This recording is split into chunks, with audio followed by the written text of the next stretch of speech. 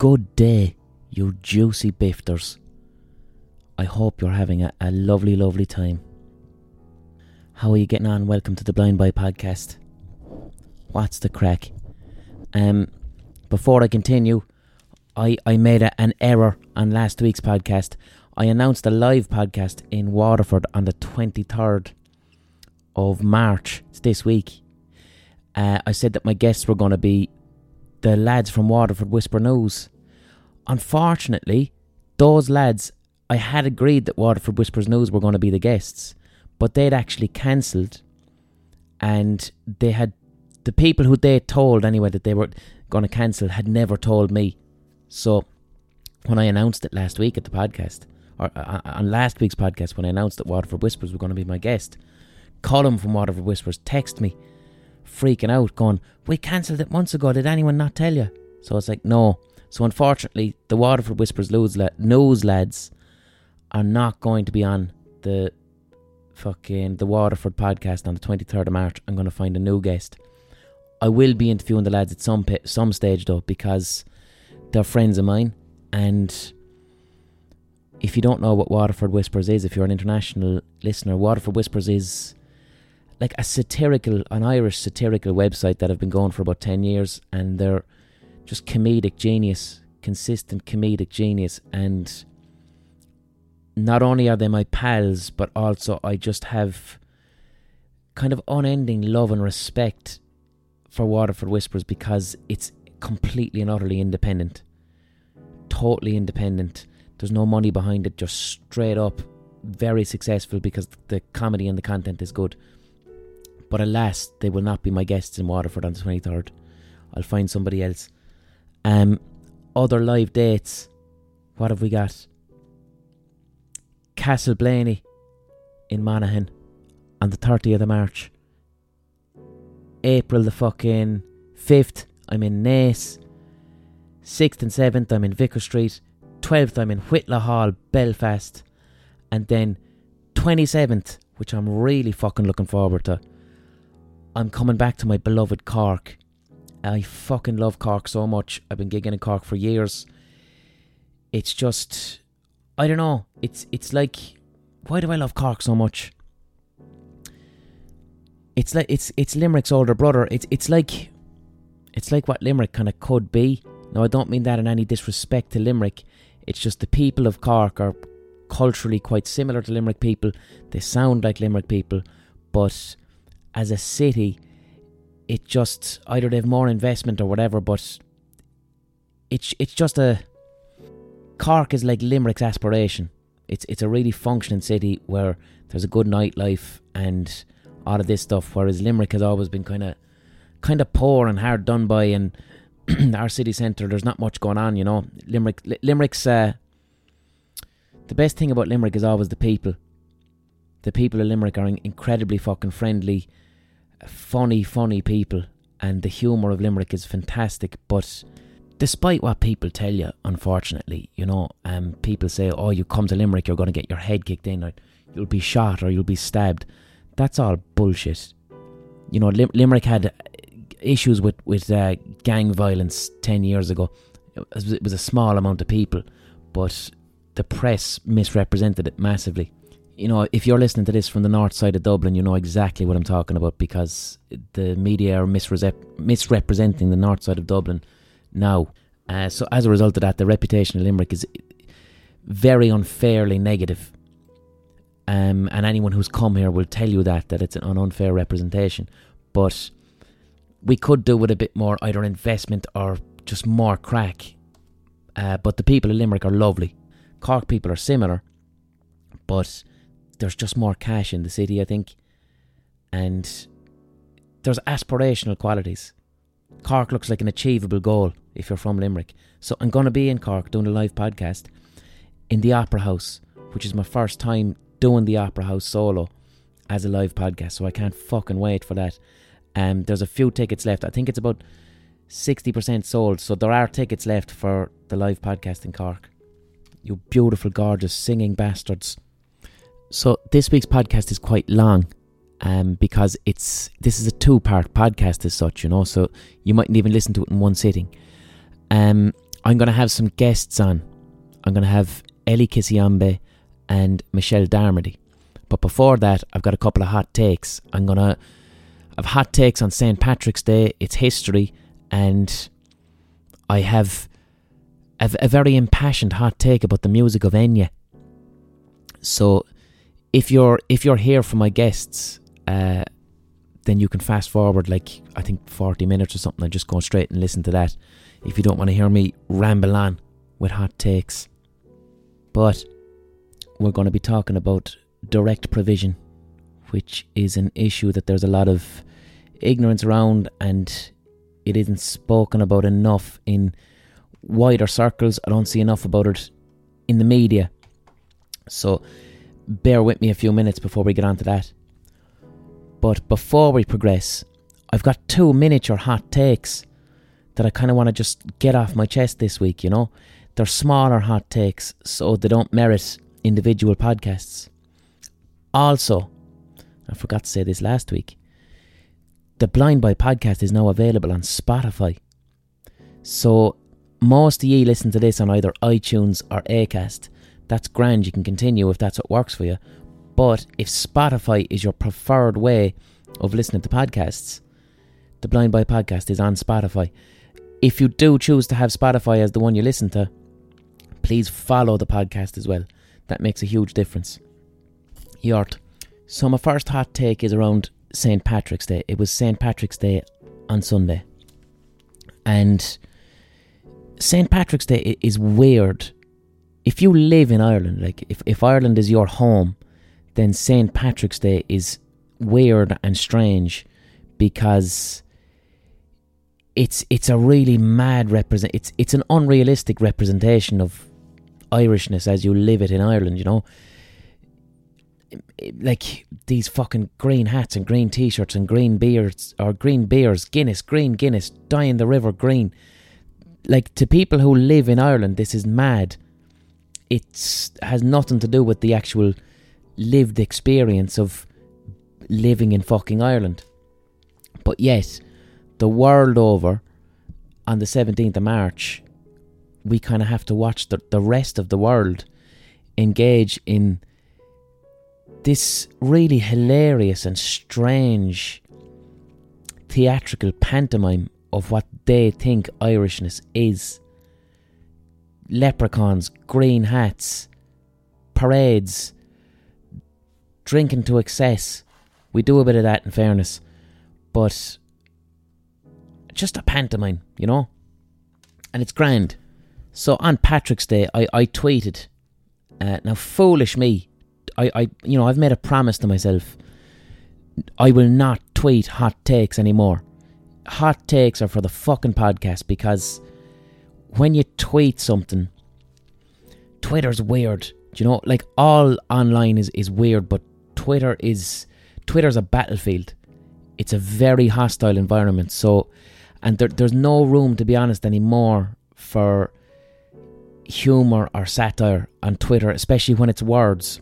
If it's an image, if it's a video, yes, that can be humorous, but when you tweet words on Twitter, we read tweets with our own emotion. We project our own tone onto it. So when you tweet something that's tongue-in-cheek or funny or amusing, people will very quickly take it as serious and can react angrily.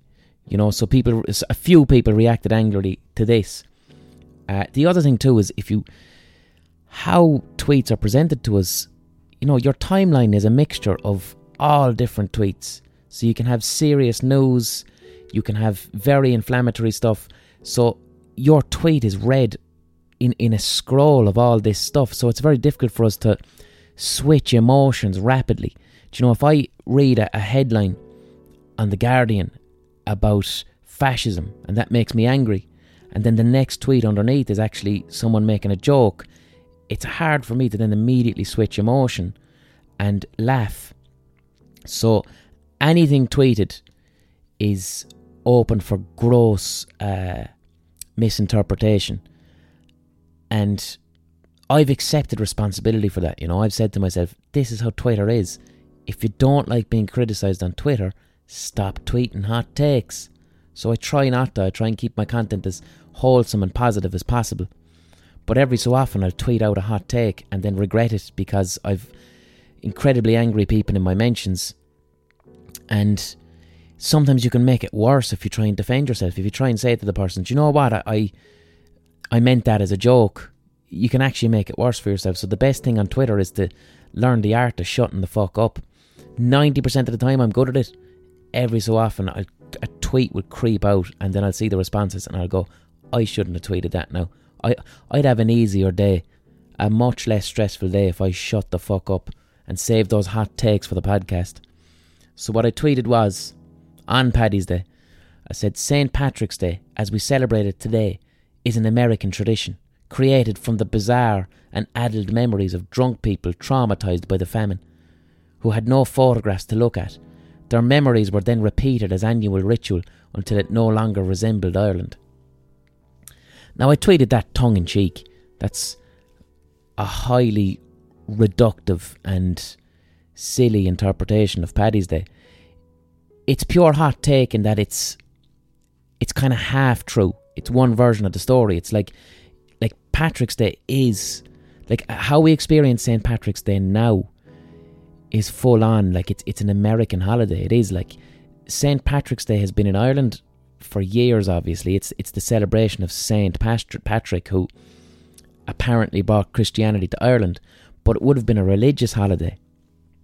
And I said how the actual proper way to celebrate St. Patrick's Day was probably to climb into a wooden box with a priest and tell him that you've been masturbating recently and spend the rest of the day meditating on the emotion of shame. And now by which I mean it's, a Catholic religious fucking holiday. So Paddy's Day would have been that, a Catholic religious holiday where I think at the moment we're in the middle of Lent where you abstain from things. So I think in the context of Lent, Patrick's Day, you would have been allowed to either eat meat or to drink alcohol, even before the Irish-American celebration of St. Patrick's Day. But the Patrick's Day that we kind of see today, green Guinness, parades, these have their roots in America. They're Irish-American celebrations. Patrick's Day goes back to, I think the 1730s in places like New York and Chicago. And how it must initially be interpreted is, in the 1730s up until the 1860s, the Irish were very much discriminated against, hugely discriminated against, in the way that we'll say Syrian refugees are spoken about today. That's how the Irish were treated in America, 1700s, 1800s. Patrick's Day came out of that as a way to, for an outcast people to join together, to be fraternal, to celebrate, to have a sense of pride. Also, a genuine show of force. It's like, there's a lot of us here. Are you sure you want to fuck with us? There's a bit of that too. But also a kind of a green, rosy tinted memory of the past, a kind of a faux nationalism. But throughout the years, this has become, people living in Ireland, to the Irish people today, when we look at Patrick's Day parades in America, it's kind of funny to us. It's like we don't even know what that is. I guess that's a version of Irishness that's been passed down and perverted and remixed throughout the years. But to us, it's like, that's not how we live our lives. We don't know what corned beef and cabbage is. It doesn't exist here. We don't want our Guinness to be green. Quite a lot of people drink craft beer now. We don't dye things green. We don't give that much of a fuck about green, to be honest. Shamrocks don't mean much to us over here. Shamrocks, again, are an Irish-American thing. I know there's the old legend of Patrick used the shamrock to represent the Stations of the Cross, but the iconic fetishization of the shamrock is an Irish-American thing that was sold back to us. So in Ireland, our interaction with St. Patrick's Day is a touristy thing. Ireland started to adopt St. Patrick's Day in the early 20th century because by the early 20th century, the Irish in America had stopped being oppressed and they were starting to become quite powerful, especially within like the police force, the Democratic Party. So Ireland in the early 20th century, especially as well when Ireland got independence from Britain, wanted Americans to come back. There's a lot of pandering done to Irish Americans. Come over here with your fucking money and spend it to fuck because we're poor. That type of attitude. And like, we don't care if you think that leprechauns are real. Just spend some money. That's the relationship. It's strange. So when I put out the tweet, I'm like, you know, I was hot taking. I was being silly. It's unfair to say that it's, you know, that Patrick's Day is just this ridiculous drunken memory of Irishness. There's much more than that. It's political, do you know? And how the Irish Americans express and experience Patrick's Day is completely valid, you know? If that's their way of getting fraternity, having a sense of identity, brilliant. I'm very cautious of, I try really hard not to be the person who's telling people to stop having fun in a different way to how I have fun. That's always the worst take, do you know? And I always try and police myself around it. Every so often I'll get caught, but I'm very cautious of like not shitting on someone because they like a certain type of music, or like I don't like sports at all. I don't get sports, but I try not to shit on other people for enjoying sports. Other people are having fun in a way that's different to how I have fun. That's fucking fine, as long as no one's getting hurt. That's absolutely grand. One critique I have of, we'll say, Irish American culture, it doesn't embrace the oppression of black people. You can't speak about Irish American culture without speaking about how the Irish became the powerful political force that they are today. Like, Irish Americans are very powerful. Just look at the people in the White House. Irish America has a very powerful lobby. The Irish gained their power by acts of utter racism and brutality towards black people, and that is an undeniable historical fact. The turning point, and just one example of it, the New York City draft riots of 1860, I believe, could be 1860. What this was is the American Civil War was happening. There was massive amounts of Irish immigrants coming into New York, huge amounts. So what happened is the American government brought in a draft so that newly very, very poor working class Irish people living in New York, in the 5 Points district around Manhattan, were conscripted and being sent to fight the Confederates in the South. Essentially, the simplistic version of why the American Civil War was fought was to end slavery, right? So the dirt poor working class Irish Americans in the slums of New York were like, fuck this, I'm after leaving the famine in Ireland to come over here and have a new life, and as soon as I get here you want me to go and fucking give my life? For what? So the Irish rioted, had a huge fucking riot in New York City. But unfortunately, they did take their anger out on the buildings and took their anger out on the established power in New York, but they also hung a couple of hundred black people for simply being black.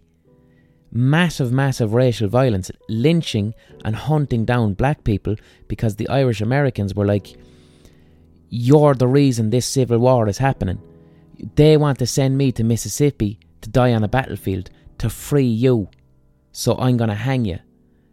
That is a part of Irish American history that doesn't get spoken about. It doesn't get represented.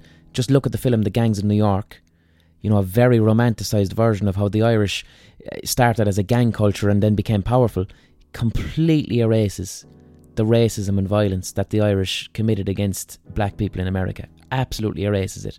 And it's erased from a lot of narratives about Irish America. That needs to be acknowledged and needs to be stitched into the narrative as a recognisable pain. Do you know what I mean? You can't just You can't just go, oh, poor old Paddy. My ancestors were dirt poor and they come over here on a coffin ship. It's like, yeah, and then you went to America and power was grabbed through acts of brutality, which not only the 1840s, but could be argued continued long on by the Irish assimilating their power into the police forces and the fire brigade, and the acts of brutality that were committed against black people through the American police. These are all part of the conversation of the Irish diaspora. So you can't just leave out the bits that are inconvenient or embarrassing or disgusting. That racism is embarrassing and disgusting, but you have to take ownership of it. You have to go, yeah, that's part of the narrative too. Do you know what I mean? Also, Irish Americans to this day saying that Irish people were slaves too, and saying Irish people were slaves too as a way to dismiss the voices of black people today. Irish people were never fucking slaves. There was a small chance that you were descended from Irish indentured servants in the Caribbean in the 1700s. Yes, there were Irish people brought against their will to be indentured servants, but they were not slaves. They were not chattel slave. They were not generational property. They were afforded basic humanity, no matter how shittily they were treated. The Irish were never slaves. Please don't continue that myth. If you're an Irish American, even out of ignorance, don't do that, please. It's disrespectful to your own ancestors. But where's my hot take? Here's a hot take I was thinking of. So Patrick's Day is celebrated the world over, right? It's like nearly every fucking country in the world, because there's so many Irish people have been dispersed all around the world. And here's one hot take that I think is valid and could be made hugely, hugely relevant today. The thing with Paddy's Day is that it really only serves Irish interests. Do you know, it's about Irish identity. It keeps the name Ireland on people's tongues. You could be argued that the reason, like, Ireland's fucking tiny, really tiny country, and people know about it because of things like Paddy's Day. It's like, here's the day once a year where all the green people come out and get pissed, do you know? And it's representation of some description. Whether it's negative or positive, it is representation. Part of the reason that the colour green is fetishised so much within Patrick's Day culture, it's not just because of the association with the colour green and Irish nationalism. You have to think of a person from, we'll say, West Cork or Kerry or Galway in the 1820s suddenly leaving and finding their way to New York, okay? New York in the 1820s, 1830s, especially where the Irish lived, in the 5 Points district of Manhattan, were terrible, horrible industrial slums. Disgusting places where there wasn't even footpaths in the 5 Points. You sludged around on black mud that was full of shit, and the air was acrid with smoke from factories, and it was full-blown, horrible, exploitative industrialism where people didn't have workers' rights, and you had a disgusting slum-like life where your body was slowly eroded by pollutants and industry.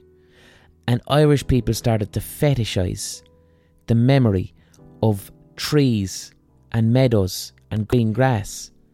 It's like Paddy's Day, part of its iconography and its meaning comes from, I'm now living in a polluted place where there's nothing but concrete and smoke, and the beautiful green fields and the clear air and the fucking trees are a memory of my past, so I'm going to latch onto that. I think Paddy's Day, in order to be a genuine force for good and change, because the infrastructure already exists, here we have this thing that's celebrated all over the world and is green. Why doesn't Paddy's Day start to become more and more about saving the environment?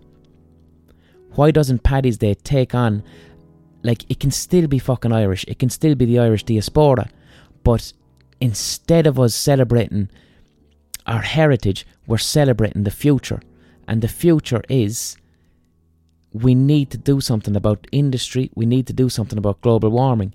Here is this celebration that's rooted in the horrors of an industrial slum and trying to remember what trees were like. Take that and go, in 50 fucking years, this could be the world. In 50 years, we could be trying to remember what grass looked like because of desertification. This isn't sensationalism. This is what science is telling us. So why doesn't Paddy's Day do that the world over? This massive 17th of fucking April, the greenness that we're celebrating is, what can we do for the future? How can we stop this happening? Now, my fear around that is the Irish American lobby is very powerful and stuck into industry and politics. And in order to have a decent conversation about the environment, as we've established before, 70% of the global warming issues are happening not because of you and me not recycling. 70% is because of industry. 100 companies, 100 very powerful companies are causing the worst of the global warming, which is both terrifying and relieving. It's terrifying because it's like, how did we let it get to that? But there's a sense of relief because to stop it looks somewhat achievable. To stop 100 companies is a clear goal, to make them account for what they're doing to the environment. So there's my hot take. Why doesn't Paddy's Day rebrand itself? Take note of its past, rooted essentially in a form of environmentalism, and then take that going forward and go, this is the new thing. 17th of March, the world wears fucking green, and politicians are held to account, and actual change has to fucking happen now. I don't think that's too nuts. I don't think that's too mad. And there's also, like I mentioned there, if an inextricable part of the Irish American experience is horrible acts of brutality against black people in America, which is something that is shameful and embarrassing, embrace it and go, looking forward, if we have this darkness in our narrative and this darkness in our past, how about we try and change that towards something positive and look at saving the fucking world and look at not utterly exploiting the fucking natural resources of Africa, which is happening right now and contributing to the massive global warming that we're experiencing and the disaster that's around the corner. So this is like a 2-part podcast this week, in that a first half I have my 2 little hot takes, and then the second half I'm going to go to an interview that I wanted to put out. My second hot take, which is not big enough for me to do a whole episode on, but something that I've been thinking about. Before I continue, as you know, I care deeply about music. I speak about music a lot on this podcast. I try my best to make music incredibly accessible for people who maybe have a passing interest in it. The next 15 minutes I'm going to get borderline very, very nerdy with music, to the point that it might even be selfish. So if you're not mad about my music podcasts, I'd go forward 15 minutes, because I'm going to be going a bit deep into how music is critically received and how we read music in our culture and how we ascribe meaning to music. So it could be like me having to listen to someone talk about soccer. Not everyone analyses and cares about music the way someone like myself would. Some people just have it on in the background, and that's fine. That's fine. In relation to a couple of weeks ago, when I was speaking about the impact of The Prodigy, and I was talking about, The Prodigy are massive. They're fucking huge. International band, especially for their live music, but I don't feel they have massive commercial success and they're considered legends, but there's an extra level of respect that they're not afforded, we'll say, for their songwriting, their creativity, their production, their innovation. I just don't think The Prodigy get that level of respect around that they deserve. Another artist who I feel, and I only noticed this the other night, is in the same kind of category is Enya. right? Now, Enya is, like, she's massive. Like, she's the second biggest Irish selling artist next to U2. Enya's global. She's fucking huge, right? Ubiquitous. Like, in Ireland, of course, Enya's popular, but she's far more popular outside of Ireland. She's kind of reminds me a little bit of, as well, of her success is quite similar to Mr. Bean's. Now, I know that sounds utterly insane, but let me explain. Like, Mr. Bean gets written off as not being very good. It's not. Mr. Bean is very well written, well crafted slapstick comedy, and clever, and it draws upon the traditions of clowning and all of this type of stuff. So I've utmost respect for Mr. Bean. But Mr. Bean also doesn't use any words. So because it doesn't use words, massively popular around the globe. Enya, similarly, a lot of the time she doesn't even sing in English. So she's huge in, like, China, parts of Eastern Europe, South America. Language barrier isn't a thing with Enya. So there's no dispute that Enya is massive and hugely globally popular. But however, when you search again for people, like, I'm talking music producers, journalists, making the serious case for Enya as an innovator, that's quite lacking for the amount of sales she's had, for the size of Enya. The actual critical, serious respect for her work is kind of non-existent for someone with that many sales. It doesn't exist. And I remember, like, I was only a child now, but I do remember Enya being in the charts.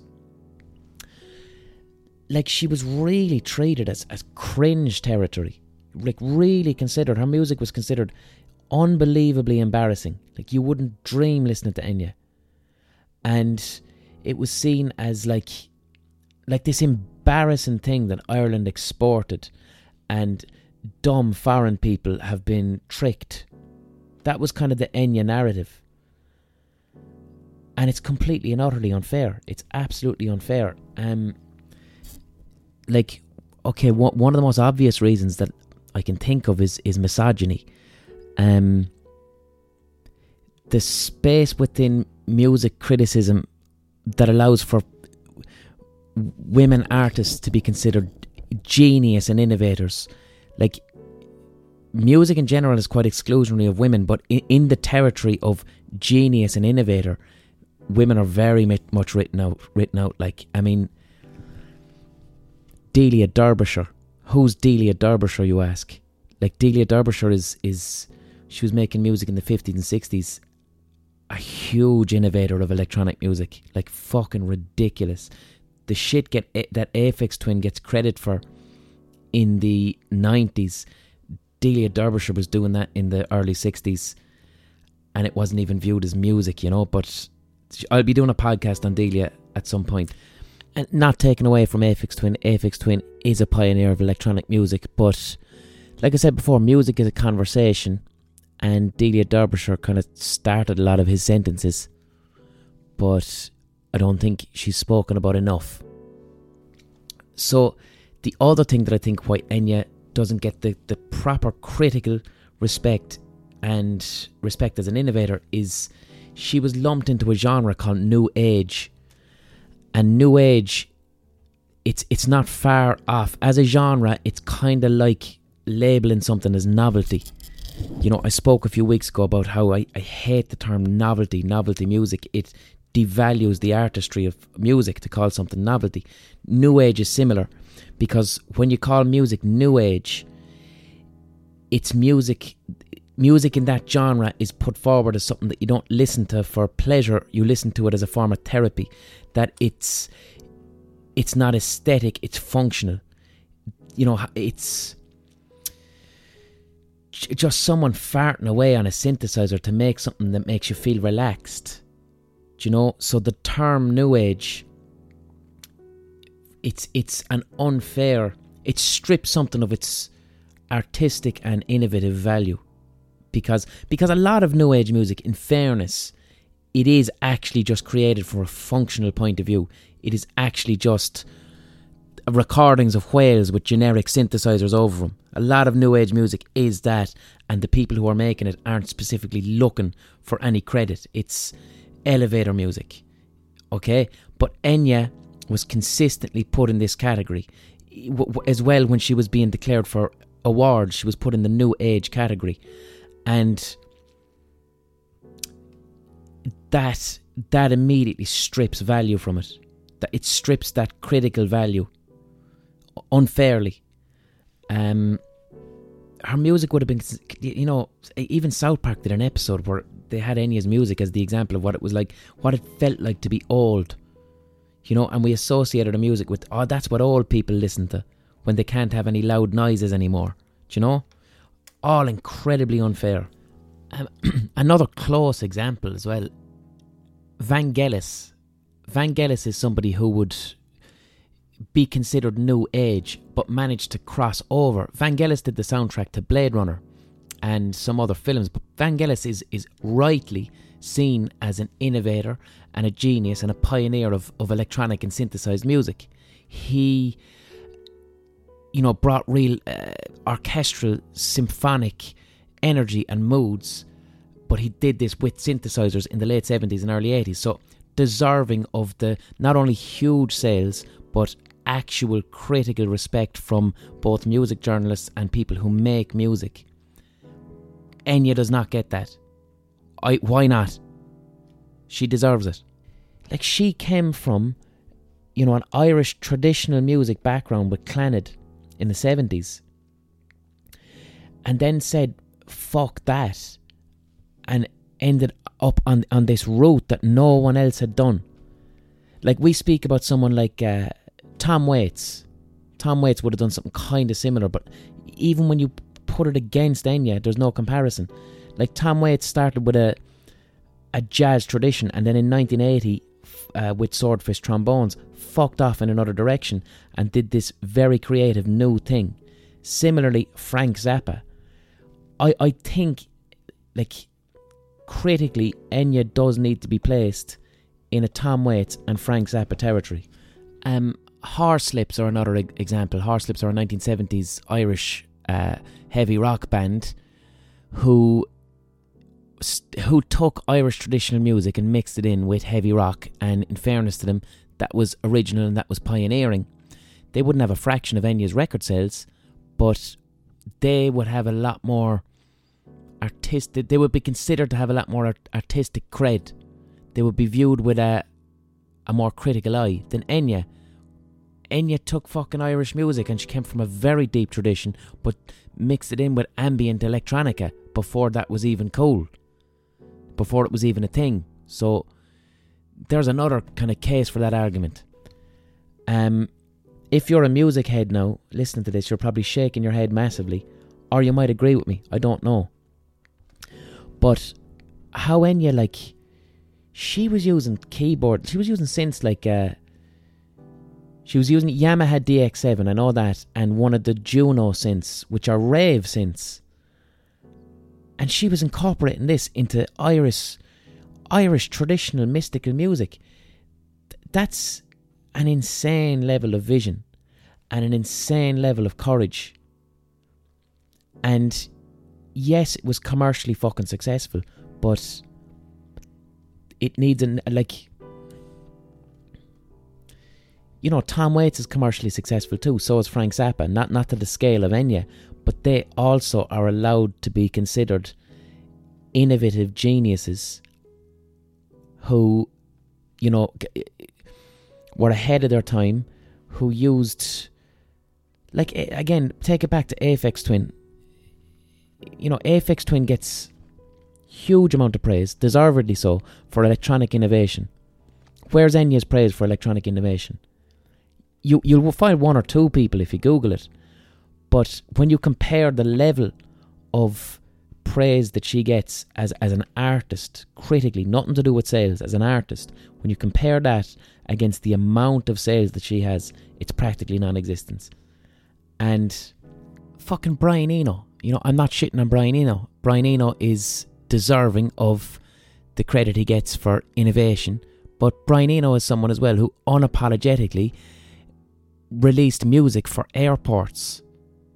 You know, straight up, it's like this is functional music to make people feel relaxed in airports, and then everyone's sucking his dick as a genius. You know, that's new age to an extent. It's like, here's some functional music. And Brian Eno gets the respect. I just think that needs to be someone needs to be out there singing those praises right now. There needs to be a reassessment from a technical, production, creative and artistic point of view for this Irish fucking artist who created her own genre. And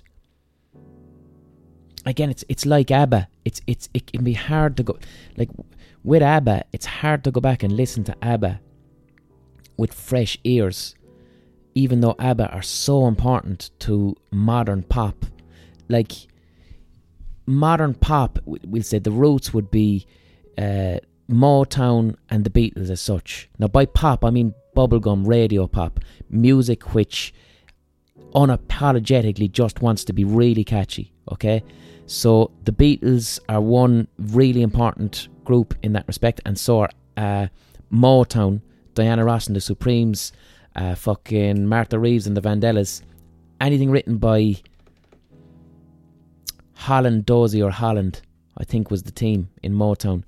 That established the catchy, and the Beach Boys as well, let's not forget about the Beach Boys. That established, we'll say, modern pop, a catchy hook, verse, chorus, verse, maybe a middle eight.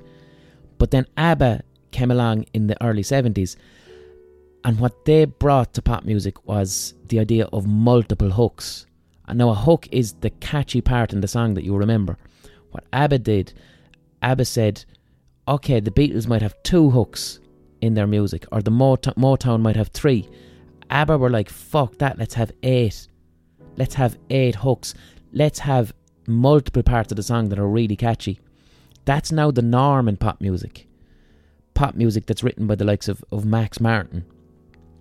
Like, you know, Ariana Grande, Lady Gaga in particular. You listen to a Lady Gaga song, you'll find 5 or 6 separate bits that could almost exist as their own songs because they're so catchy. And so ABBA are incredibly important. Now they do get a bit of respect. They do get a bit of respect from songwriters in that respect. They do get a lot more respect than Enya would get, we'll say. But it can be hard to listen to ABBA because the music is so overplayed and we're so familiar to it. To go to ABBA's music with fresh ears and extract everything you know about them and all the cultural connotations that you have, and to actually just listen to the music, to do that is just like, fucking hell, this is genius. Enya is the exact same. And it was difficult for me to do because, like I said, I grew up in a culture where Enya was considered embarrassing, useless music, and it was spoken about as if she's tricking the world and we should be embarrassed by it. So to sit down and listen to Enya with fresh ears and actually go, fuck me, did she just take Irish music and mix rave synths with it? And sometimes she's not even speaking in English, she's got her own language going on, this is her own genre. And to take it back to just to how genres and labels are used within music to either as codified words that add or take critical value. New age is a term that takes critical value from music. It means music that operates on a functional basis. Novelty, similarly, or not even novelty, comedy. Comedy music is a bad word. When you hear this music is comedy music, we think, oh, it's just there to make you laugh. That's a function, therefore it must not have value artistically as music.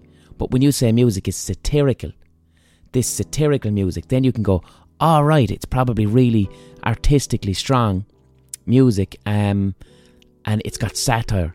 But I don't really see a difference between comedy music and satire other than the label. Similarly, new age music, the appropriate the term for new age music that has, we'll say, critical rigor would be ambient music. So if you call something ambient music, then it's allowed to be cool. then it's allowed to have credibility and artistic value. But you say new age music and it stops having critical rigour anymore. Enya's stuff, why is it called new age and not ambient? Because if you look at the ambient music that she's clearly gone on to influence, fucking Radiohead stuff after Kid A, I would imagine a lot of Aphex Twin stuff is Enya influenced, especially the earlier ambient works that Aphex Twin did. I hear a lot of Enya in there. Who else? Boards of Canada, you know, they're an ambient group, would have huge artistic credibility, most definitely influenced by Enya. Grimes, I hear a lot of Enya in Grimes, even though she's not ambient, but she would use elements of it. Ambient music has got a new credibility and respect these days. I think in particular how, because we listen to music through Spotify and people search Spotify more for moods than genres, people will throw on a big load of fucking ambient music to either to calm down or to study or to relax. And in 2019 this is okay. It's not, the credibility isn't stripped in the way that new age was. So look, you know, you can disagree with me.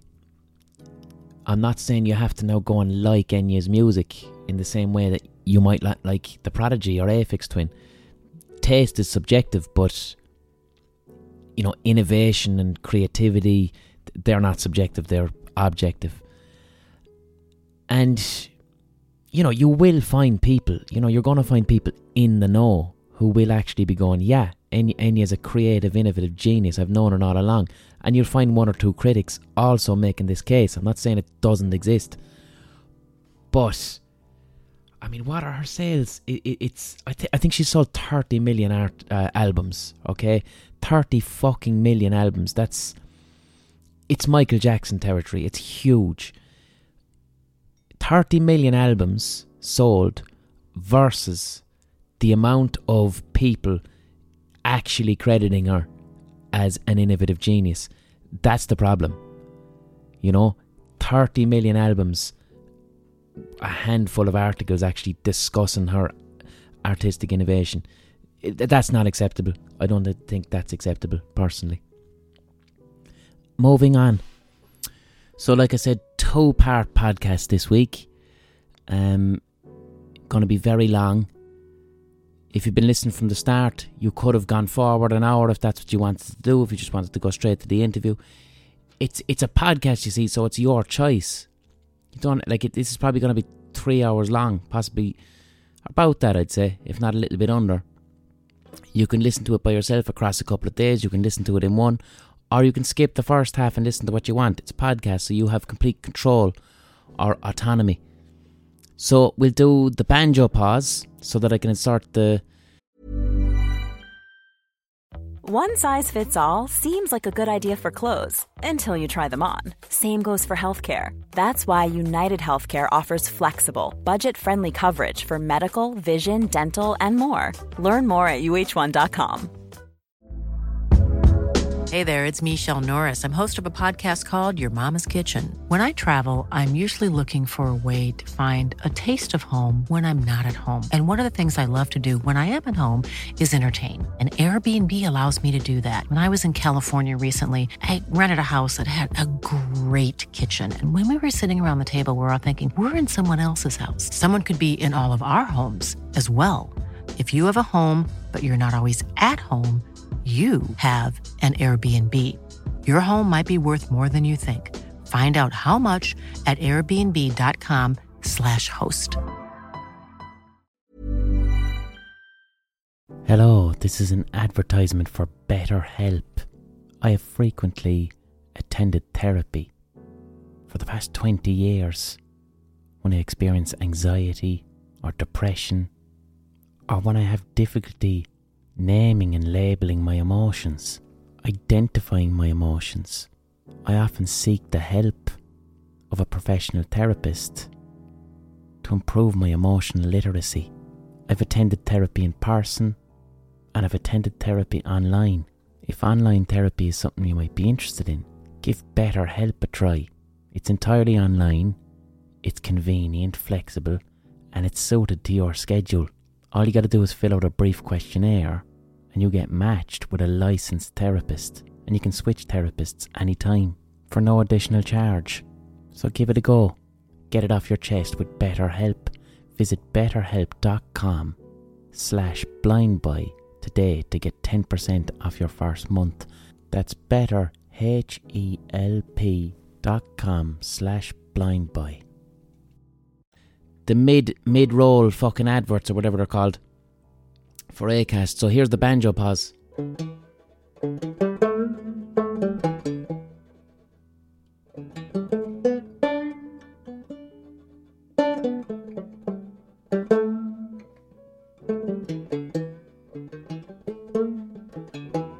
There you go. Not one mistake this week. Right, also, this podcast is supported by you, the listener, via the Patreon page, patreon.com/The Blind Boy Podcast. If you enjoy the podcast, if you like it, it's supported by you. You are the patron of this podcast. By subscribing to the Patreon, giving me the price of a pint or a cup of coffee once a month, you are supporting my life, essentially. You're supporting my existence. That's my wage. I know how much money I get every month now for the first time in my life as a professional artist, which is a fucking amazing feeling. It is an incredible feeling. I feel like I have a job. Do you get me? I've always had a job. I was an artist. But you don't know where your money's coming from. You could get a nice paycheck this month and wait 6 months for the next one and not have any freedom to buy something nice for yourself because you're going, I got a nice bit of money this month, better squirrel it all away or pay the fucking electricity bill. I definitely can't fucking buy a few pairs of jeans or some shit like that. So thank you. If you're a patron, thank you. You are fucking changing my life. It's a soundness basis. Everyone gets the same podcast. You don't have to be a patron if you don't want to. Some people do, some people don't. God bless you. So let's move on to part 2 of this podcast, which is a live podcast that I did in the Sugar Club about 2 months ago. I had 2 guests, Ellie Kisyombe and Michelle Darmody. Now this podcast is about direct provision. Direct provision is it's a human rights abuse as such that's kind of being carried out in Ireland for the past 20 years. It's not spoken about really in the media. People in direct provision aren't really given a huge amount of representation in the Irish media. It's something that's swept under the carpet. In my opinion, it's this generation's Magdalene laundry. So I brought onto the podcast Ellie Kisyombe. She herself is living and has been living in direct provision for over 10 years. She's the first person in direct provision who'll be running for local election. Michelle Darmody is a chef and a food writer, and she's doing a PhD on food, I believe. But Ellie and Michelle Darmody created an organisation called Our Table, which it aims to raise awareness around direct provision using food. And they're a pair of legends. And just give it a listen. It's important stuff, and we had good crack as well. What is the crack? How are you getting on? Good.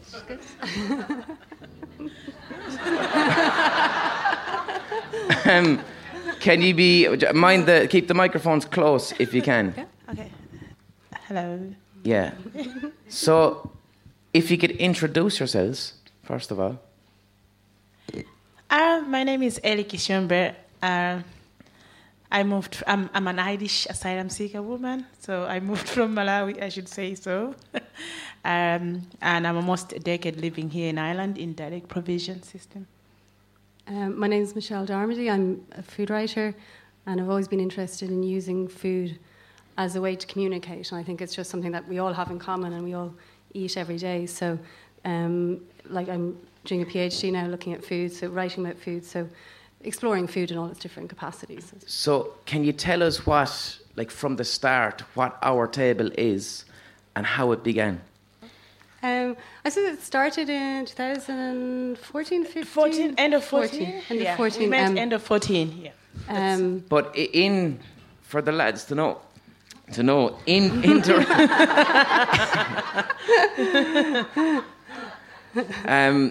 indirect provision, the people in direct provision can't cook their own food.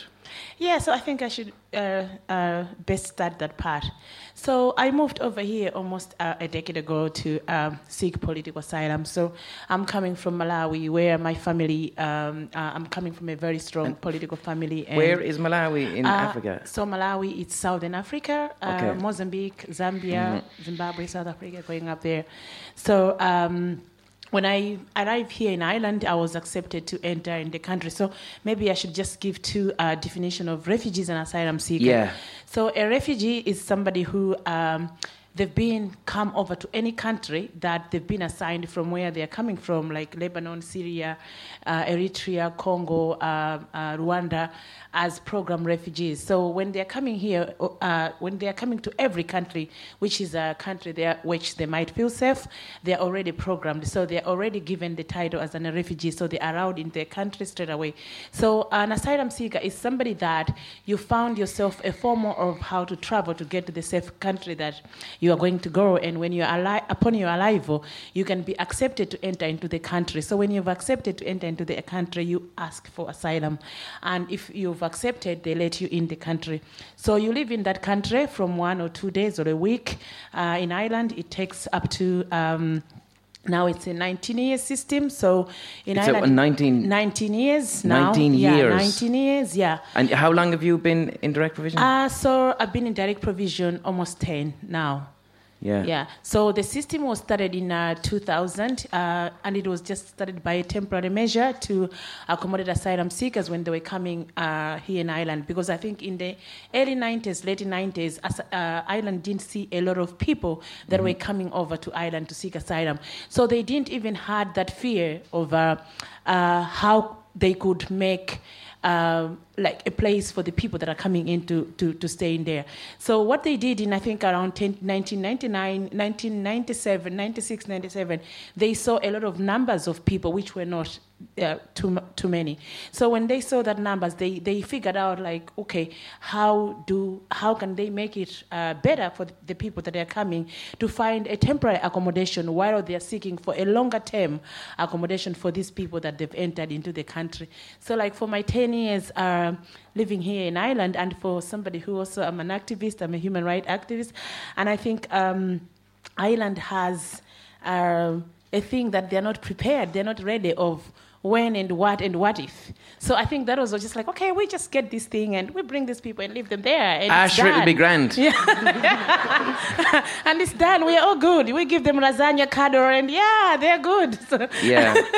I think that was it. So and then after I think 2000, and then the numbers started growing. So in that, like this system was planned when there was what happened and what if. So I think they lost in the way. A really quick temporary solution is consistently being used as a long-term solution, and that's not workable. It is a long-term process, and I think they actually don't know what to do now. So, and we are at the worst point of whereby I think this system needs to go, and we need to find ways of how people can be accommodated, because as we see now with the climate change and the change of environment, and people are living every day, and we are going to see a lot of numbers, and with Brexit and like a lot of things going on in the European Union, there'll be a lot of stuff that's going to affect it. And I think now, me as an asylum seeker and as also a migrant, I feel like Ireland, we are at a really good place, that if we can find a solution to the problems that we have now, we won't become bad as the way England has or America has. And I feel like it's a duty for us as, this generation to not let it go beyond us, because if we'll let it go beyond us, then we're going to have a problem, and it's going to be us, our children, and our great-grandchildren, because these people who are lined up now that they started this system, they won't be here for another 50 years. So we have to think about us. So Could you mention to the audience some of the restrictions that are put on the life of a person living in direct provision? Mm-hmm. Yeah, so when I arrived there and at the airport, I sought asylum and I was accepted. So I was taken into a Baseskin reception center, which is in St. Margaret's Road. That's where everyone who seeks asylum, they're there to, it's a process system which takes like from 1 to 2 weeks or to 4 weeks. So when you are there, you are taken into this a place where you find many other people coming from different areas and you share a room, and it's about 1 to 4 people, 4 beds in that room. So you live with people from different from a different country, sometimes even people that you don't even speak same language, and some of them that maybe they don't even understand English. So that's the setup. And then you go in the morning, you go get your breakfast, and then you come back at 12. You go back, maybe sleep or watch a little bit TV, and then you go back and you have lunch, and then you go back again at dinner time, and you get your dinner and you go back. So while you've moved there, then you are taken into another center that's going to be your home from that day to 10 years to 12 years to 15 years. So you are moved alongside other direct provision centers. As I'm talking now, we have 39 direct provision centers, as they've said, because the numbers, they've risen since after the Brexit, and we have a lot of numbers coming here to Ireland. So now the centers are growing up. And you've also heard like what's happened in Shannon and what's happened in Donegal. These are some of the problems. So when you are there, you're taken to outskirts of Ireland, and then these centers are set up like the old hotels or the convents or the army camps, and stuff like that. So you live there and you live in a room. So if you have like small toddlers, like kids, and then you live with these kids in one room, like you are talking over a hotel double bedroom. So you live there basically from that day you get in there, and there are little things that they've changed recently, but before, when you arrive there, you are not allowed to go for third level education. Kids can go to school up to Living Set, but you're not going for third level education. And not only that, you get €29 a week, and you're not allowed to cook. Basically, you don't have like any. Are people allowed to like cook in their rooms? Are they allowed to like buy a toaster? No, you can't, because actually if you're single, like when I was coming, I'm a mother anyway, but when I was coming, I come here by myself because I had to live first. So like as you're single, you live with other 4 people. So you can imagine if I want to cook food from Southern Africa and somebody wants to cook from Nigeria and somebody wants to cook from, it's going to be chaotic and it's just a small room. So you don't have that chance of like cooking in there. And even if you're a family, you're not allowed because there's no cooking facility, like the way the hotel room is. It's just like a bed and the toilet. So you don't have a room to make food there. So there's nothing. But it sounds as well to me like a system whereby adults are treated like children. It's very hard to live in direct provision, mainly for somebody who you have your independent. And I think also I want people to start understanding that become a refugee or an asylum seeker, it can happen to even somebody like you. Yeah. Irish people did move and went to America, Australia, and other countries through the famine time. So it doesn't even really need that it has to be somebody that, walks from the Irish shore with no shoes. I'm coming from a very strong political family, and I have to be honest with you, I grew up in a very good childhood that even now, I wouldn't even see myself like what I've been through. But unfortunately, I lost my parents and I lost many members of families through, the struggles that we went through. And coming from where you're coming from, when you're involved in politics, there's so much frustration that... So why did you seek asylum? No, I seek asylum because of political reasons. And I lost my dad. I lost my uncle. My father was somebody who built politicians, and my uncle was a vice president for the opposition party. And even through that, me, myself, I grew up in this blood, and then I started becoming very, very active in politics and being angry for what I've grown up, seeing. So those are the reasons. And as maybe... you followed me here in Ireland. I'm a very opinionated person, so so that's me. So if I was in Malawi, it couldn't end up really well. I would have lost my life because I've lost many people and some of my friends. So that's why I had to leave and come to Ireland. Yeah. So Michelle, when did you then when did Our Table come about? Like, you were a food writer. Were you a cook as well? Yeah, I have run food businesses for I suppose the last 12 years, and I had heard about direct provision and kind of learnt more about it, and I suppose the idea of cooking kind of really resonated with me, because that's something that I do every day. I love to cook, and the idea that you couldn't sit around a table, share your meal with your family. You know, if you have children, you can cook and teach them the traditions that from your own country, from your own families. So that had just really upset me, and it really annoyed me, among loads of other problems in direct provision, but that was the one that really resonated with me. And I approached the Irish Refugee Council and just suggested that, like, I've worked in food businesses in Ireland, and I would love to try and do a project around food and using food as the connection with people. And also I think food, it was a really good way to bring empathy into it and to bring solidarity. Irish people in the wider community could really relate to that one particular idea. So I went into the Irish Refugee Council, and Ellie was interning there at the time, so we just clicked and started chatting. And at the beginning, we went about 5 or 6 times to this kitchen out near Rathmines, and we just cooked. We just brought loads of vegetables and fish. And it was just the two of you? And no, it was different. Mainly women, actually, from direct provision came and chopped and cooked, and it was just really emotional. It was really emotive, really simple, and just people who hadn't been allowed to cook for so long, and suddenly there was like a bag of vegetables from your own country, and we just shared and recipes and chatted, and from that then there was loads of discussion about this could be used as awareness building. So for me, it was really the idea that, like, we can get the message out there through food and through a nice story and a gentle story that, maybe a Saturday newspaper is going to talk about this idea that we're all cooking together, where they might not talk about the harsh realities of direct provision quite as easily. So from that, we did a 2-day event in the Project Art Centre in Temple Bar. Gave us just free space. They were amazing. They said, use our space for whatever you want.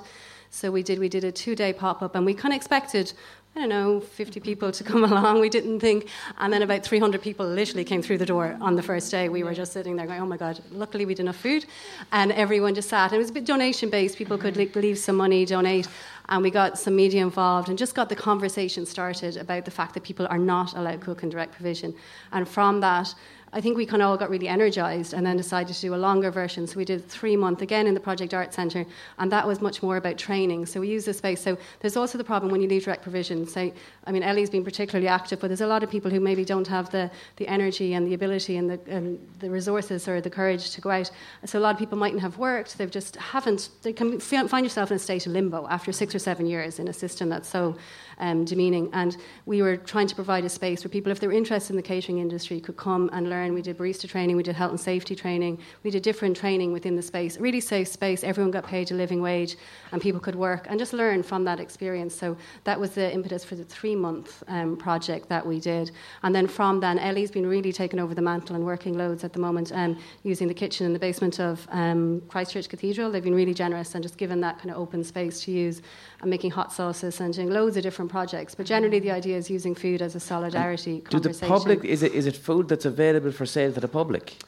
Yeah, those projects were, yeah. So that's where we've grown now. So we like social enterprise at the moment, And did you find that, like, because one of the things that what you were speaking there about direct provision is people from different parts of the world, so you can't speak necessarily. Like, I've heard that in different direct provision centres, there's new almost languages forming because there's so many people with different language. We have over I don't have facts on that, but I can just assume that maybe we have over people that speaks 20 languages. So we are very, very different, diverse of people. I think like how the food broken down in our table in a relation of integration and also the people from direct provision. Before I met with Michelle, so we were doing like a bit of work like gardening and stuff like that, trying to bring asylum seeker, and also like I've been very, very much active, like what Michelle said. And like it was just coming here and then tell the story, and sometimes you cry because you are carrying a lot of baggages and you bring 10 people that have different traumatizing stories.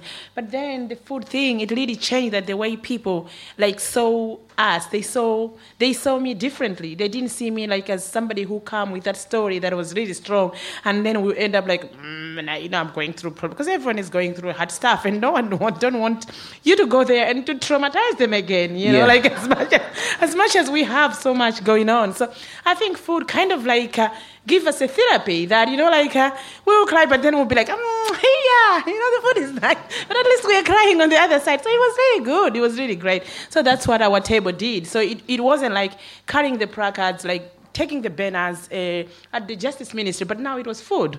And it was food in spaces whereby people didn't even expect an asylum seeker to cook food. Yeah, so. Because this is one thing I wonder too, is there will be people in direct provision who are dealing with trauma from what they escaped, and then on top of that, the trauma of the existence of being in direct provision and not having a sense of freedom or a sense of place. Do you feel that their mental health is adequately provided for, or are there mental health services within direct provision? The whole system is a sham, right? There's nothing right about it. And the whole language barrier, it's another problem that even I myself, I speak good English, but, I can't take 12-hour conversation with you. Like, it's going to be, like, it's going to overwhelm me, So you're dealing with somebody that has limited understanding of English. It's a big problem. That itself, it's a mental health issue. Right? Before even that mental health problem comes in. So you're talking with somebody who, even on a language barrier, they don't even have communications. And these people that works through these direct provision centers, they have so much power. They have so much power that a guard in a direct provision center can act like a minister of justice if you're not really careful. So these people are dealing with people that we have to appreciate that there are other people that they're so uneducated that they see an asylum seeker as somebody who does not even have education, does not even have life. And on a white privilege card, they see this person as lesser than them. So, the way the administration intimidates people there, it's even a big issue. So food, to me, is something that actually can enlighten somebody to see the world in a very different way. Because we've seen a lot of people that, coming from Syria, that they didn't even have language. We've cooked with most amazing women that, they've come and only what they know is food. And the way they take food and put your mouth, and the way you'll be nodding and liking that food, you see the change of environment. And that's, it's communication without language. Communication, so it's using food as a language. Yeah. And do you find as well, when you're working with these other people with different cuisines from different cultures, that these cuisines are intermingling into new dishes? Are they creating new dishes from it? Yeah. We had a real mixture. Syrian and African have been our main kind of two. When we were at our table in the project, there was Kula, an amazing baker. She used to come in and do all the Syrian pastries and deliver them in. And then you'd have bajila, which are kind of like, I learned quite quickly, like a little falafel, but they're made of beans and they're crushed up. So made similar to falafel. So you'd have bajila to start with, and then these Syrian pastries all on the one kind of serving dish, because that's what we were serving. So there was a real kind of amalgamation of different cultures and things that really worked. Like, it was just a really...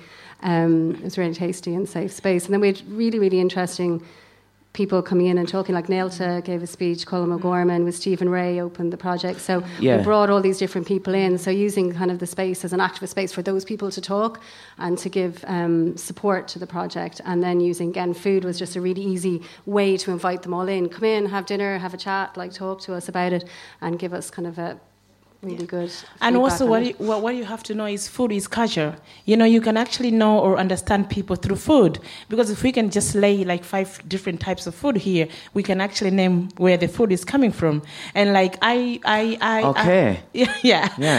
fan of cooking, and from where I'm coming from, we have different types of patties. So actually, that was a question, because I asked the internet for questions, and one question was, what is the significance of food in Malawian culture? Yeah, so we have wedding food, we have funeral food. If I make here beans and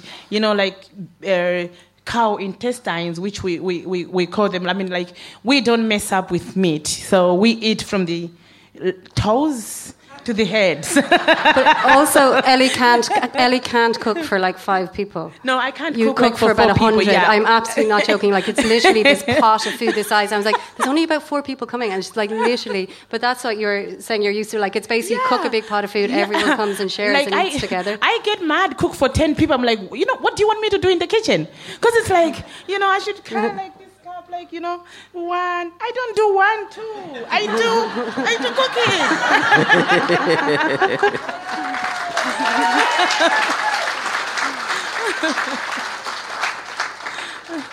cooking. One question I had here was, first off, like, what are a lot of people wanted to know, what can everyday Irish people do to either to end direct provision or to help the people in direct provision? That's what most people wanted to know. It's lobby your politicians. Yeah, and I think, guys, now we really have to say enough is enough, because I know I'll be saying this, and the government would not want you people to know that there are almost 200 people coming into Ireland every day. And what you have to understand is, like, we are living in one of the countries that has the human rights laws. So, like, these laws protect people. So in whatever, they can even lie to you, like, okay, there's nothing climatically or demographic changes. These people are going to live here in Ireland. And if we can't create a space whereby when people come here, we are allowing for people to be locked for 10 years. I mean, if you can just be locked for a month or 2 months, you become disengaging yourself to the society. So if we can let this government lock people for over 10 years and these people become very dysfunctional, what are these people going to do when they're going to be let in the communities after 5-10 years? I've been really lucky that, I saw my time living in a direct provision seriously. And I have to be honest with you, it has taken me a lot of strength to be where I'm sitting right at the moment. I've met amazing people, but it's not like everyone, other people maybe did not meet amazing people, but it's how courageous you are and what strength do you carry. So, like, there's a lot of people that they don't have that much energy like what I have. And life is fighting. You can ask Michelle, like, every day I come with a baggage of stories. And sometimes, like, how did I manage to get through today?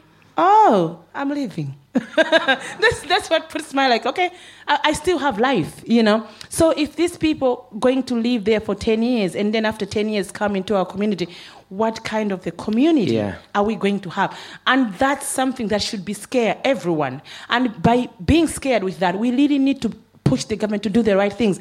There are many ways. Ireland is a country that's just growing. At the moment, there is a place for everyone. And not even only that, if they can let people, like the way I've integrated into Irish society, you never know how other people that they can actually do amazing things like what we've done. One thing you have to understand is we also contribute to the economy. At the moment, we have 15 people on our payroll. We've worked with more than 50 people as volunteers, right? And these people are carrying a wage. That means they are moving on with their lives. They're not even stuck at all. There are a lot of people that they've been educated through our table, and they've gone along and do a different life. So if we can try to integrate people in this way, and if we can allow people to give them independence, 10, 15 years from now, 20 years from now, we won't have problems that we are going to have 2-3 years from now. So we have to start lobbying our politicians, and we have to give them hard time. Ask them questions. What's going on?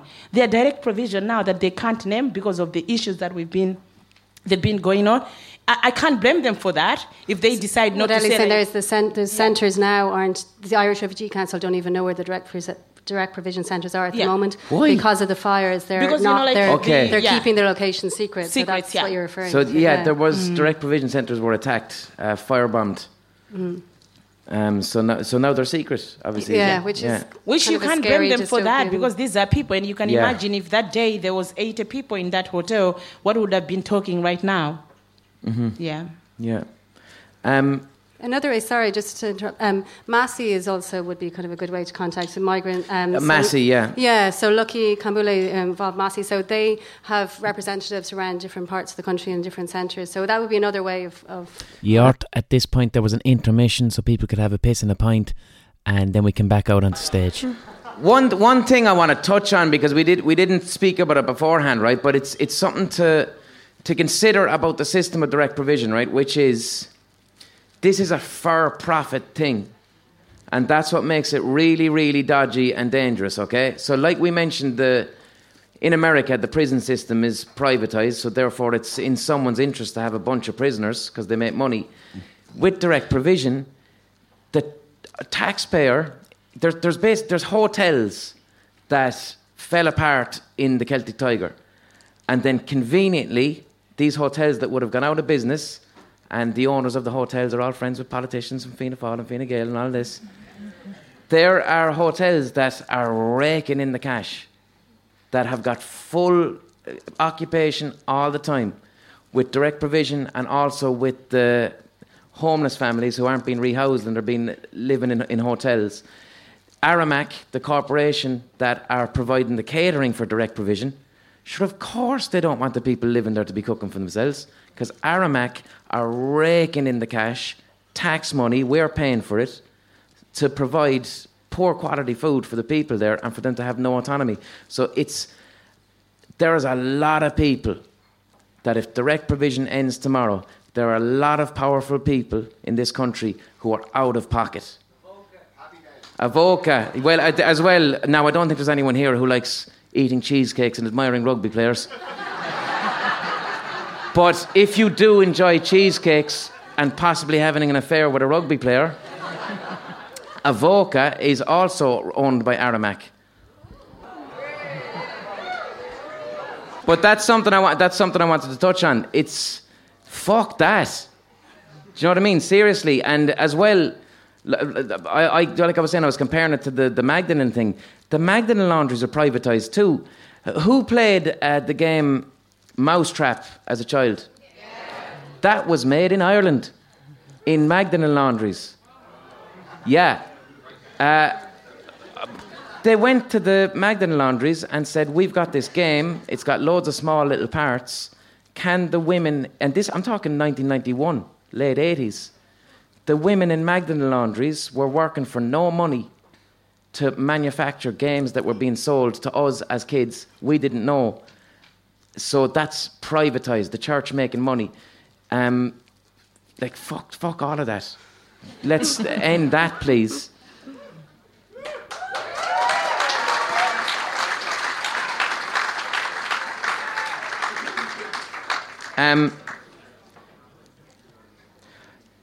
Ellie, I heard you have very controversial opinions about coddle.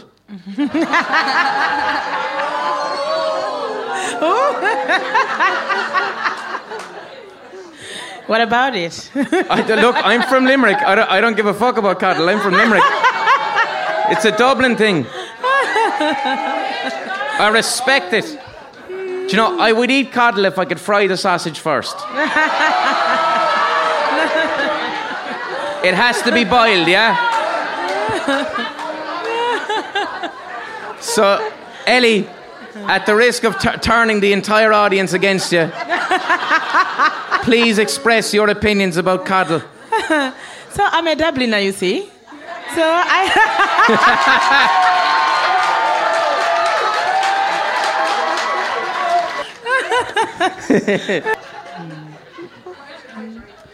How do you see this is? Let's talk about the children in direct provision, children that are born in direct provision. Mm-hmm. There's now adults that are like 19, like 17, 18, and they've known nothing other than direct provision. Is this correct? Yeah, there are two types of kids that they've born and grown up in direct provision. So you're talking of kids that they've arrived here in Ireland when they were maybe from 0 age to 5. Yeah. So these kids, that means, between age of 3, that's when you start trying to know things. Yeah. So these are kids that they've grown here in Ireland. So the life that their young age and their adulthood, the life that they would know life in direct provision. Because I think here we have like the 17-year-olds, 18-year-olds that they've grown and lived in direct provision. So, yeah. Sorry. Here's a good question that I was asked. Which country do you think has the best model for integration of migrants into their society? And how difficult would it be for Ireland to adapt that model? So who do you think is doing a good job? Like we've seen countries like Switzerland, Italy, there's Switzerland, Italy, and there's also one of the countries, okay, I remember before that, like Italy, it's been exhausted with refugees and migrants because that's where the shows are. So if people are traveling through Libya and over the sea, they arrive in Italy. So there'll be like countries that they've been exhausted, but they're really trying. Like Italy is using one of the model that I've also connected to other people that we are researching that might maybe actually help us. So it's getting refugees into the country. To avoid leaving them in direct provision, they're being given accommodation in return of leaving those free accommodation while they're waiting for their cases, but also do not community work, but being able to work. So these people are sent into private and public sectors to work as builders, cleaners, but while they're living a normal life, and they get some vouchers to live a normal independent life by being able to go to the market and get ingredients, because that also it's one of the therapeutic thing that we as a human being, just by going to the market and being able to source ingredients and being able to stand in your home, even to make a decision that this is what I want to feed my family, that's what we call a normal living. So they're being able to be given that independence of living a normal life. And on the other hand, they're also contributing to the community. Yeah. So by this period of time, whether you are keeping these people for 1 to 10 years, these people, they are already contributing to the society. That when you are giving them, when you give them their right to live in the country, they won't even have any problem with integration. And Switzerland has the same model where they are integrating people by providing them with jobs and like a healthy living and a normal independent life, and for them also to offer their services by being able to do a lot of work. So even if you are a professional, like maybe if you're an IT or a doctor, so you'll be working in a hospital by the day you arrive in the country. So that means by the time your case is being processed, you've already well integrated and maybe you've even upskilled in your education. So those are the types of the models that we need here in Ireland. And do you find a lot of people in direct provision who were doctors, highly trained professions, who are now their skills are not being used? Yeah, we have. And another thing that I've noted, people who are coming from Sudan, like people who are coming from places like Sudan, Eritrea, they are people that they've gone into the camp, some of them since they were young, some of them since they were born. So they are living in Kenya and Uganda. So those people, they've gone through education, although they were in the camp. So they come equipped, many of them teachers, many of them doctors. So if they find a chance of getting over here, they're already equipped. Maybe the thing that they're lacking is to work on a professional level. Yeah. So what countries like Ireland can do is to make sure that they give them that opportunity of upskilled their levels and integrate and contribute to the country. There was a story about an asylum seeker in Wicklow who was a nurse. And when he arrived himself in the country, he managed to integrate himself. He went out and volunteered in the hospitals. He worked, he nursed people. And unfortunately, he was given a deportation. Yeah. So he was not sure of what's going to happen to him. But because the laws in Afghanistan says if you're being deported from wherever you are coming from and on a political reasons, you are going to, go straight into the prison. So he wasn't sure of his fate, and he was really, really scared that I might even battle it out, but I might be sent back to Afghanistan. So that means I won't even live again. So it's better I should just live by myself and, at least maybe I can find other options of what I can do next. But, like he was somebody who really integrated really well, and he offered his good services. And the government didn't want to keep him. And, so that's really bad. One thing you said earlier that I hadn't thought of before was, so in direct provision, you're directly provided food, no opportunity to work, no ability to gain wealth, essentially, because it's, £39 a week? 21, now it's €21.60. The time I was coming, it was €19.10. And so with that €19, you're able to leave the centre during the day and maybe go to the shop? Yeah, but you can't do much with 19. You just think of a coffee and a pastry. Yeah. And is there a curfew in direct provision? Yeah, there is. Many of them 10 o'clock. Yeah. Like I'm living now in a direct provision center because I was living in city center, so they closed where I was living, which was a bit more independent living, and they closed it down. So now I had to go back. So I'm living near the airport, and that's behind the airport. It's called Braseskin Reception Center, and that's where I am. But because I'm Ellie, I can get away with everything. But I've seen a lot there. Yeah. Yeah. But yet the thing that troubled me was, it's like if you have people being directly provided for so long, it's like you said, you're setting those people up for failure if they then enter society, which that right there is that's systematic racism. That is the system of racism. That means the people who come out, they don't have the opportunity. They don't have. Everyone else has a head start. Yeah, exactly. And I mean, you can have the example between me and Michelle. I think me and Michelle, the way the time when we met, if we couldn't trust and learn about each other, we wouldn't even be here. And even like the foundation that we've set up, it wouldn't even be where we are, which I'm even not hoping. But I know like 50 years now, we'll be talking of something that is going to be a huge part of Ireland. So if we could have looked at each other like, okay, she's an asylum seeker, I'm a white privileged Irish woman, and these are the example that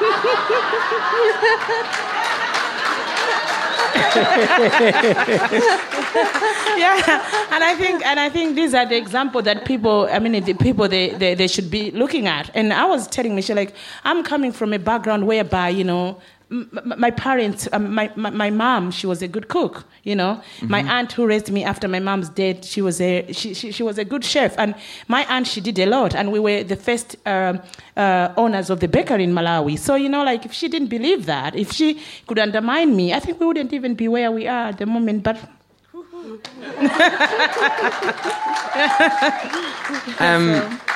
And one thing as well I want to kind of promote is... our table has now started doing like corporate events, like catering. Yeah. And any of ye, even if you had a 21st, or if, you work in offices and things like that, if the office wants to get a caterer in, you can... Yeah. And that is a way for us to help the situation, to raise awareness, So definitely take that one home with you. And not just the people in the room, the people listening on the podcast and the internet. But do you want to speak a little bit about that, the way that you're expanding in that way? Yeah, so we are expanding that way. Even where you are, if you have chefs, if you have managers, you can come and manage us in a few years because we are aiming to grow bigger. So what's happening now? We are now social enterprise, so we are corporate caterers. So we've been really lucky that we've worked with a big organization like European Union, and they also help us to cater. I cook for 500. Don't invite me for 10. Yeah. Yeah, so we do conferences and there's a lot of stuff now going on about representative meeting talking about the crisis, refugee crisis, not even a refugee crisis, but different type of events. So that's what we are catering. So we are all over the country, from Tibarere to Donegoro, and in end of February we'll be in Tibarere for 2 weeks. So if you have an event, you can invite us to come and cater for you, and not only cater for you, but also we have a spot in Christchurch, so you can also book us. And if you want an event, we collaborate with the Christchurch Cathedral, and we can set you up there. We have lovely pictures. We have on our website, we have our table Dublin as a Facebook, Twitter, and Instagram, so you can follow us through there. And the food.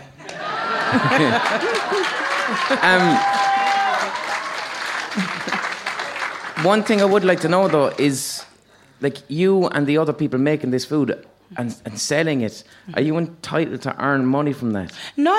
So I would say because Michelle went to school, so I was like kind of there. Now that I've been leading this, so I'm a volunteer CEO, yeah? I own a I've got... Yeah, so I do all this. For me, I do all this on a volunteer basis, but for the rest of the staff, they're on a payroll. They're on a payroll? Yeah, so yeah. Okay, good. We have, yeah. Okay. And we do everything by the books. We pay tax, you know. Yeah. We don't do Aramak thing. We pay tax. We pay all the necessary bills that the setup has to make. So before I take audience questions, tell us about... Sorry for not asking you nothing. Ellie can talk for herself. She's well able to talk for herself. That's how our marriage works, although there is Declan. It's the dynamic. That's the dynamic. Sorry, Declan. But you've now recently... You're running with the Social Democrats. Yeah. Very recently. Yeah. You are the first ever person in direct provision to be going for a political thing, which is amazing.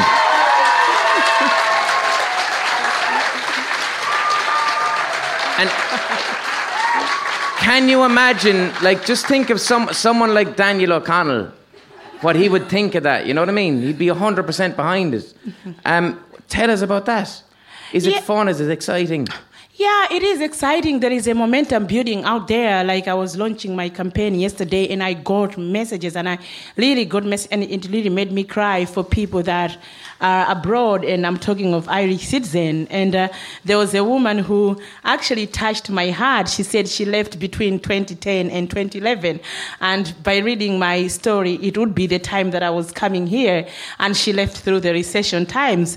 And she was like, I left Ireland because I never felt like home, you know, like everything was falling apart. And I'm also happy to know that the time when I was leaving home, somebody was coming from somewhere to make Ireland home. And I've been following your story, and to be where you are going, I hope you make it to the council. But yeah, the reason why I decided to do this, because I've been working with another good friend of mine, Councillor Gary Gannon. Mm-hmm. So like I didn't. He's a good lad. Yeah. So I've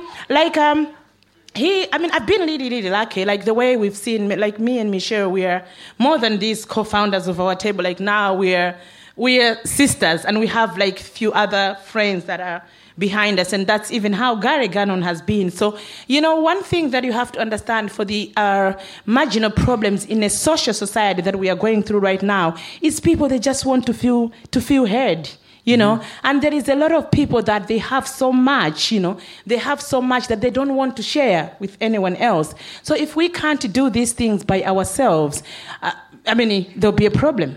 You know, yeah. So like for me, being in this activism that, you know, I fought from the grassroots, and even just chanting of ending direct provision, and as even you can go on an Irish party manifestos, there isn't a party that has strong policy on migration or refugees and asylum seekers. So even if I can just be standing here and even talking about these issues, it won't mean anything. But you know, like going this way I'm going, it's nothing about us without us. We have to be there.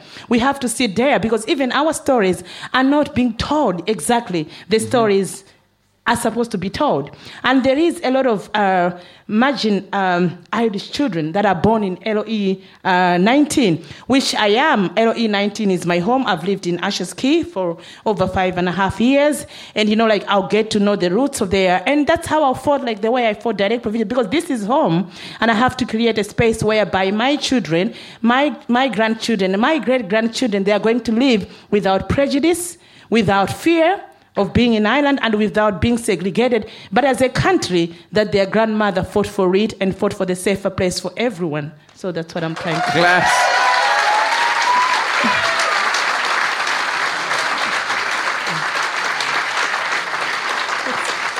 And it's North Inner City Dublin is the constituency, yeah? Yeah. North Inner City, okay. Yeah, North Inner City, yeah, so North Inner City, yeah. How do you, like... Just as you mentioned there, you know, no party has a proper kind of speaks about direct provision. Mm-hmm. Like, someone asked, like, do politicians even visit direct provision centres? I've never seen any. How there was a working group set up. Yeah, there was a working group which set up, but it's not been followed. Judge Brian McCorman, which I really applaud him, that he did a great job. He's the one who led working group that I was part of, the asylum seekers, that we also led the asylum seeker movement. And there was about 200 200, 30-something recommendations. But out of that, we haven't even... There is a little movement, there is a little change, but we haven't even seen anything. There's been a paper drawn up, but very little of it. Yeah, but it very little has been said. As you can see, what I'm telling you, I'm a volunteer director. I can't actually earn a wage. But I'm the old system. But you can imagine that people like me, we are not entitled, we are not allowed for that regulation to be able to work. So you can see how crazy the system is. Yeah. I'm going to put the mic out to the audience, lads. Any questions? This gentleman here with the fetching ear separators.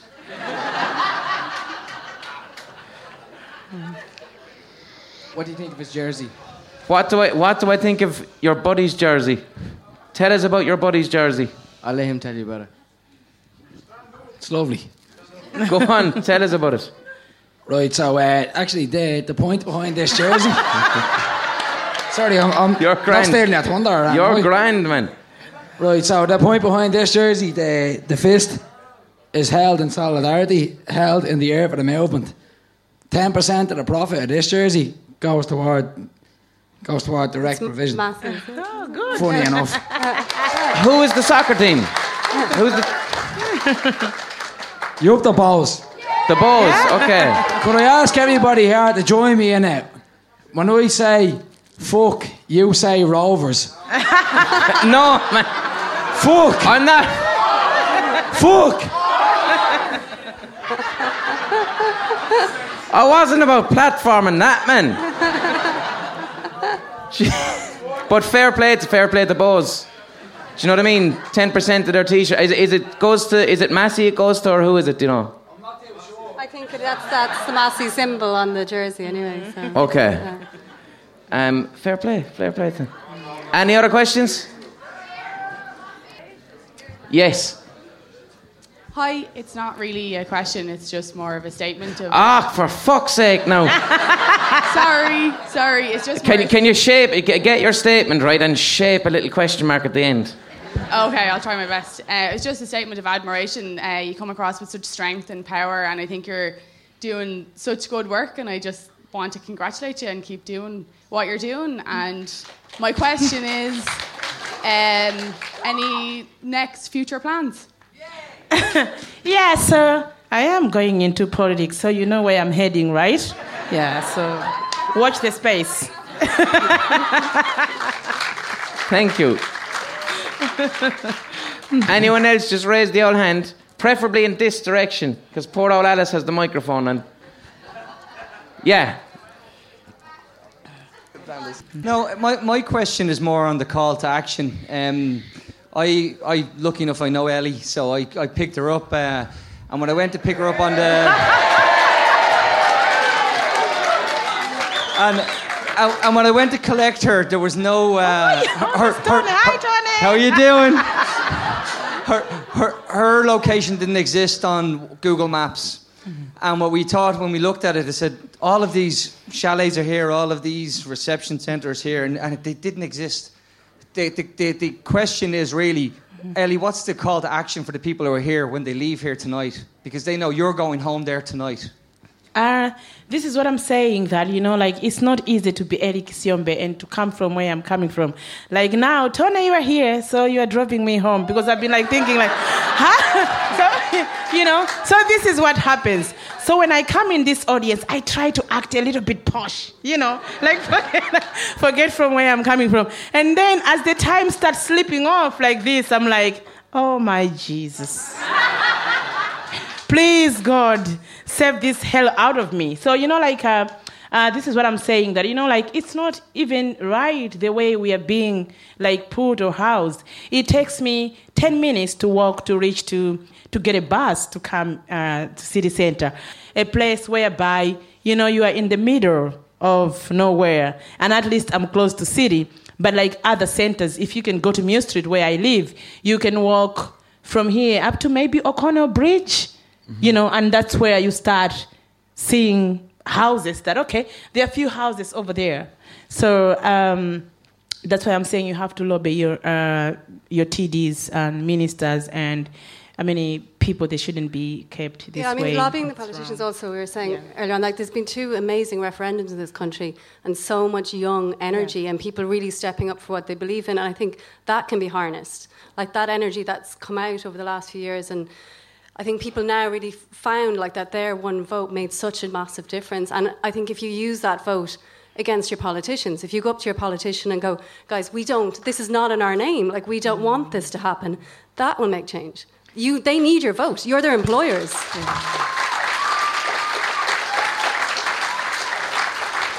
And can I tell you something, lads? Like, let's get angry. You know, like it's good to get angry in a very good way.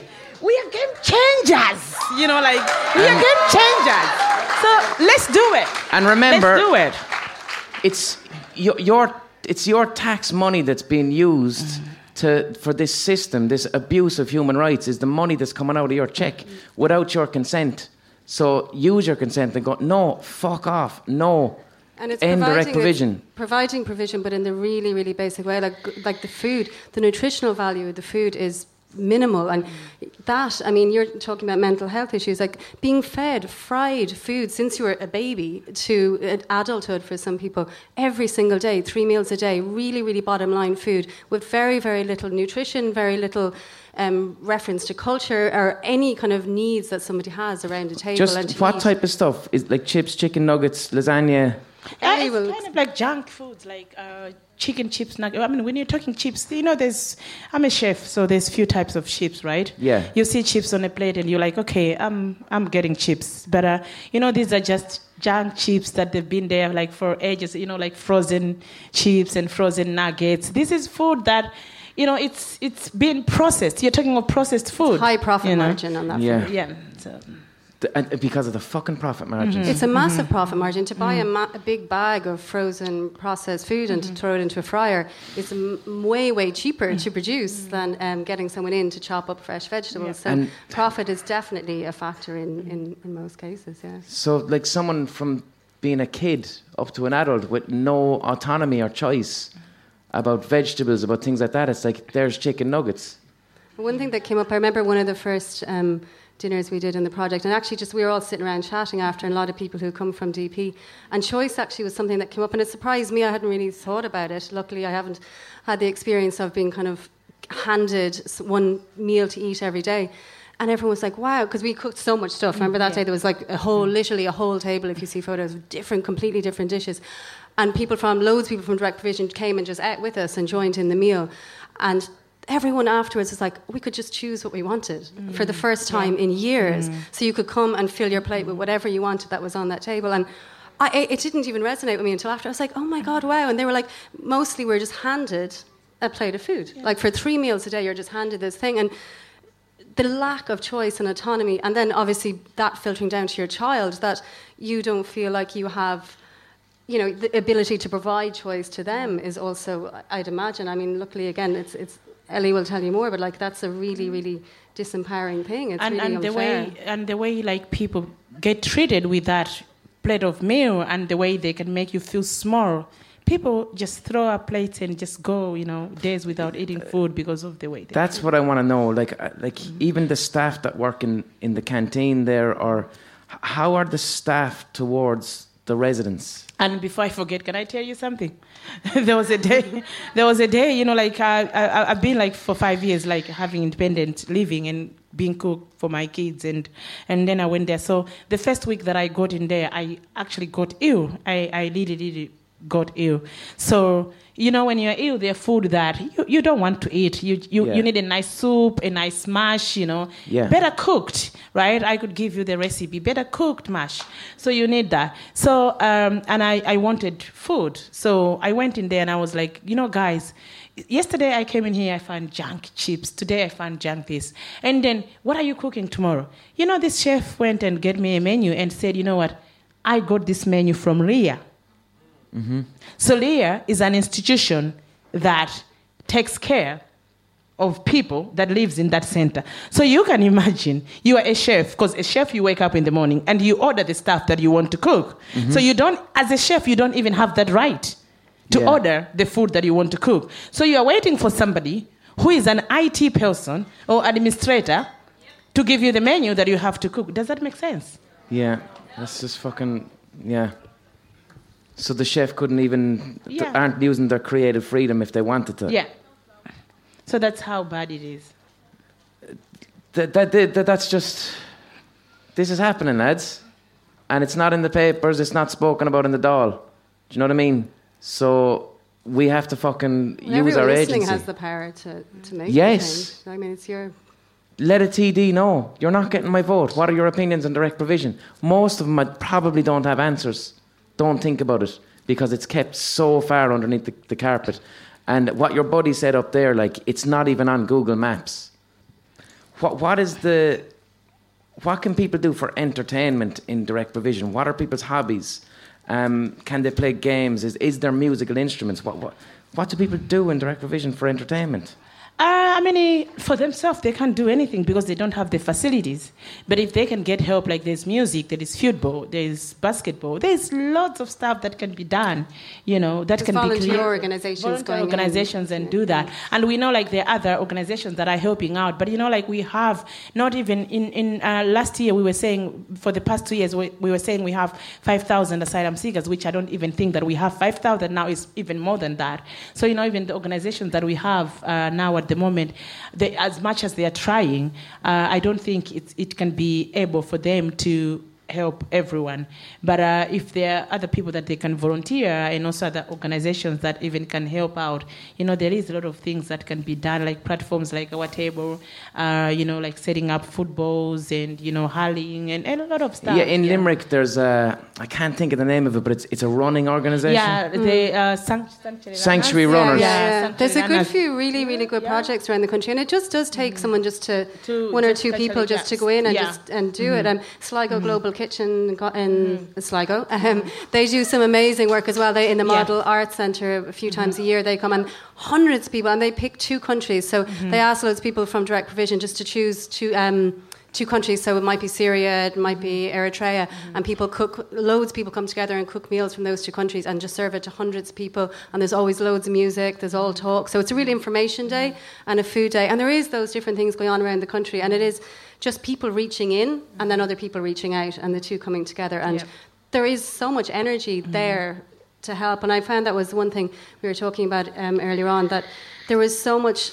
I think when we did the first Our Table, we were shocked at how many people walked in the door and said, this is the first time we've felt our ability to show solidarity. We didn't know where. We kind of were getting annoyed at this, and we didn't know where to voice that annoyance. So loads of people came through the door to us and offered help, offered loads of different things, and just saying, you know, we really, really want to do something, and we just don't have an outlet. So there is people like we were talking about earlier on, Massey, Sligo Global Kitchen, Our Table, all these different things that people can just walk up, call them, just talk and say, listen, I have a few hours on a Friday, I can teach a kid English, I can do some soccer training, I can do some GA training, whatever it is. And like, there's definitely places there you can go and help. So thank you very much to my fantastic guests, Michelle and Ellie.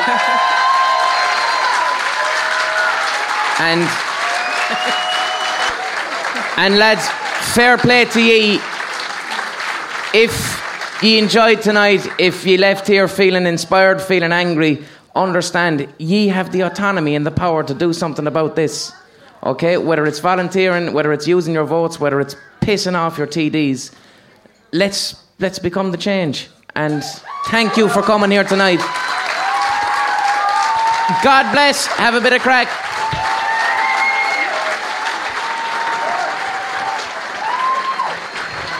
Thank you for listening to that. I hope you enjoyed it. I will be back next week. Be compassionate to yourself. Be compassionate to your neighbours. Yort.